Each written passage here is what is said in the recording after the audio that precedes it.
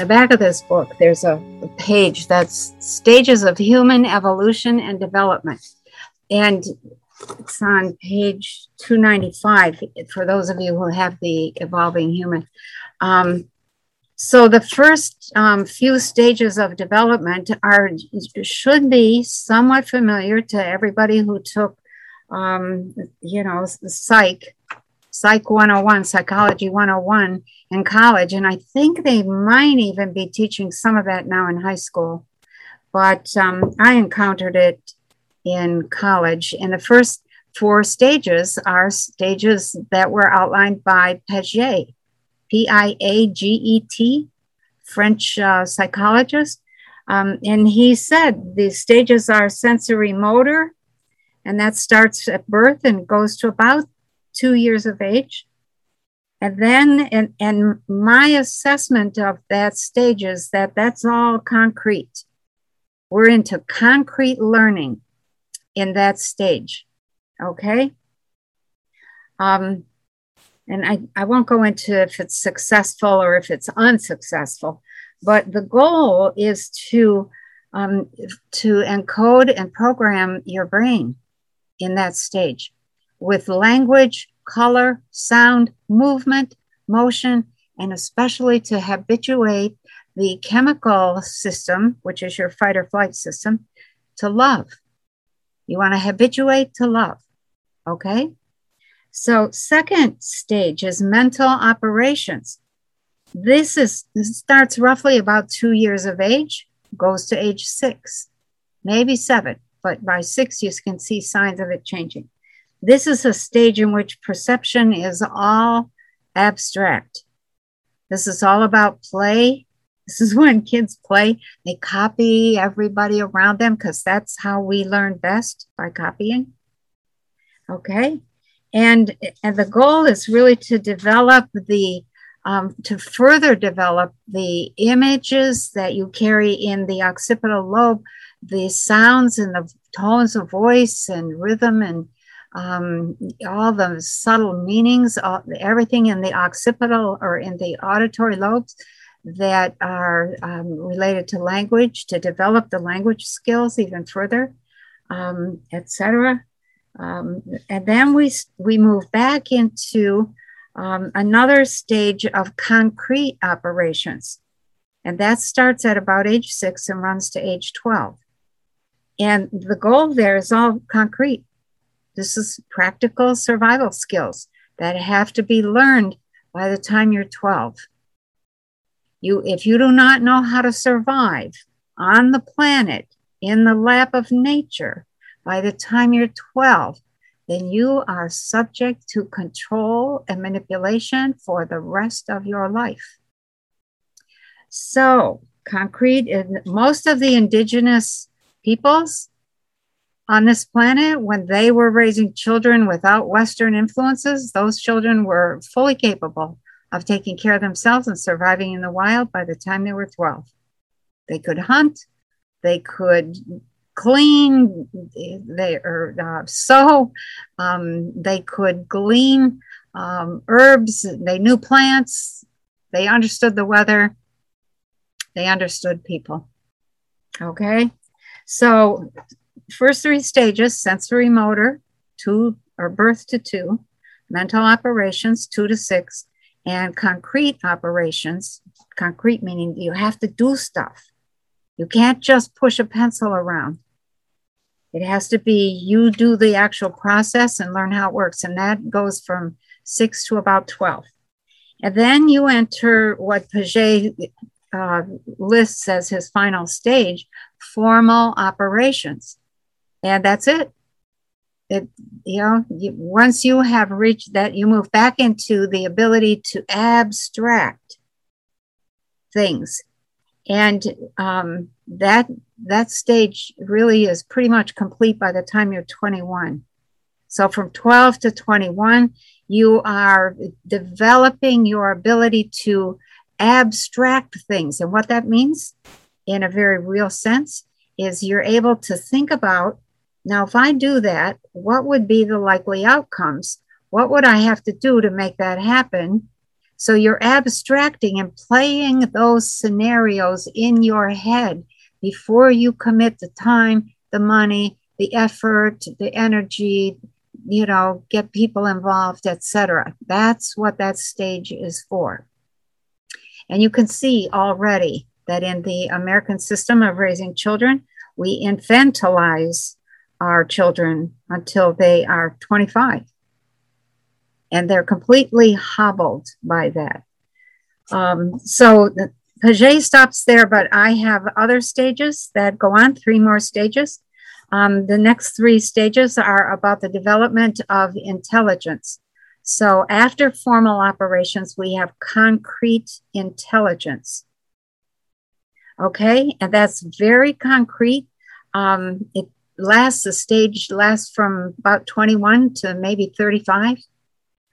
Give or take a couple of years either side of that. And that's when your spiritual development actually begins. That's when the true spirit of yourself should be out there in the world doing things.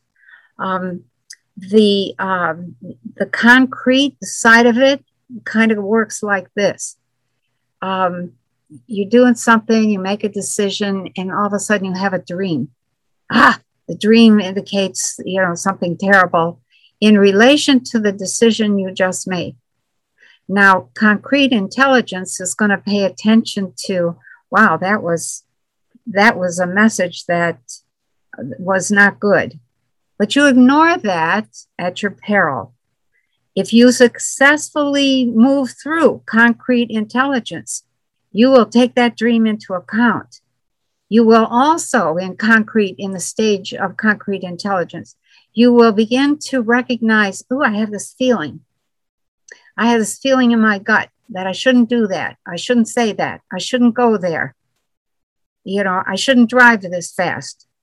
I should put my seatbelt on. I should or shouldn't, whatever. It's the beginning of the deep attention to what is the configuration of your frequency system telling you. And you ignore that at your peril. So you begin to notice the intelligence coming from your own system, and you take concrete action that is in alignment with the message. Okay, so that's concrete intelligence. The next one is formal intelligence. And that lasts from about 35 to about 50, the age of 50. This is another state. You move back into abstract, and you'll notice that we go back and forth. Concrete, okay, how can we abstract that? What can we do with that? And so formal intelligence is when you explore the mind and the consciousness. Can I heal? Can I make that happen? We don't go there. We don't develop that ability to heal one another, to see the future very well. And so you end up, with people between 35 and 50 getting a feeling that they could do this, they should do that, they might do such and such, but they don't act on that. And they don't try things to see, where does my power end? So this is where you experiment with thought. Thought either is something that you can use to create with, or it scares the daylights out of you. This is where people try to manifest things and give up in a hurry because it didn't come instantly. So that's the stage of formal intelligence. And then from age 50 on up, and there are other stages, but we don't live long enough to get into the other stages. We have abstract intelligence. And this is where we get into deep, concrete truth. What do I want? How do I make that happen? Who do I work with? What do I know about this one and that girl and that guy and that situation, et cetera, et cetera. And you begin to practice becoming one with things, with people, with situations. You practice that because that's how you learn. And that also teaches you flexibility. And so you experiment with a very fluid kind of awareness. You experiment with self-transformation, and you experience a great expansion of the boundaries of consciousness. So those are the stages of development. There are others that I have stepped into that are profoundly advanced, but they aren't something that you can maintain and want to stay in this world, in this time frame. So those are the stages of development. And so that's what I meant when I said, when you're just waking up at 40 or 50, you're doing the work that should have been done at 20. What happens if I ignore this feeling? What happens if I listen to that person and my gut says no? What happens? What happens? If your gut says no and you refuse to listen, and then discover, oh, I lost out on a wonderful opportunity or a great investment, that teaches you. If your gut says no and you say, well, and you discover later that something terrible happened, then you learn that was a message from your deep self. So it's like I've said, either we go for the deep self or we're going to be trapped in the deep state. So those are some ideas. There's much more that could be said about each stage. You can get lost in a stage, but we keep on developing, even if we didn't successfully navigate the previous stage or stages. If right now we talk about the 7 stages of development, where we're at, we're actually a little bit not so evolved. We haven't reached a lot of those last, 5, 6, 7 stages. Yeah, we have not. And from my point of view, at this point, a lot of people haven't even made it past the age of 12, concrete operations. They have no idea how to survive in the lap of nature. They only know how to do a job. And they repeat that job over and over and over and over. They just become automatons or widgets in a system that uses their life energy to, make money, or to gather more power, or to get more control over people. But there's also a sense of de-evolution in terms, because you just talked about surviving, but also in terms of their awareness. So therefore, there's even less intuition, even less consciousness of what's going on, and perhaps their brain might change at some point, and we'll go back to a stage of, yes. And so has this happened to us before? Us as in humanity, earthlings of this planet? Yeah. Yes, ma'am. We have gone back to primitive more than once. So primitive is de-evolution.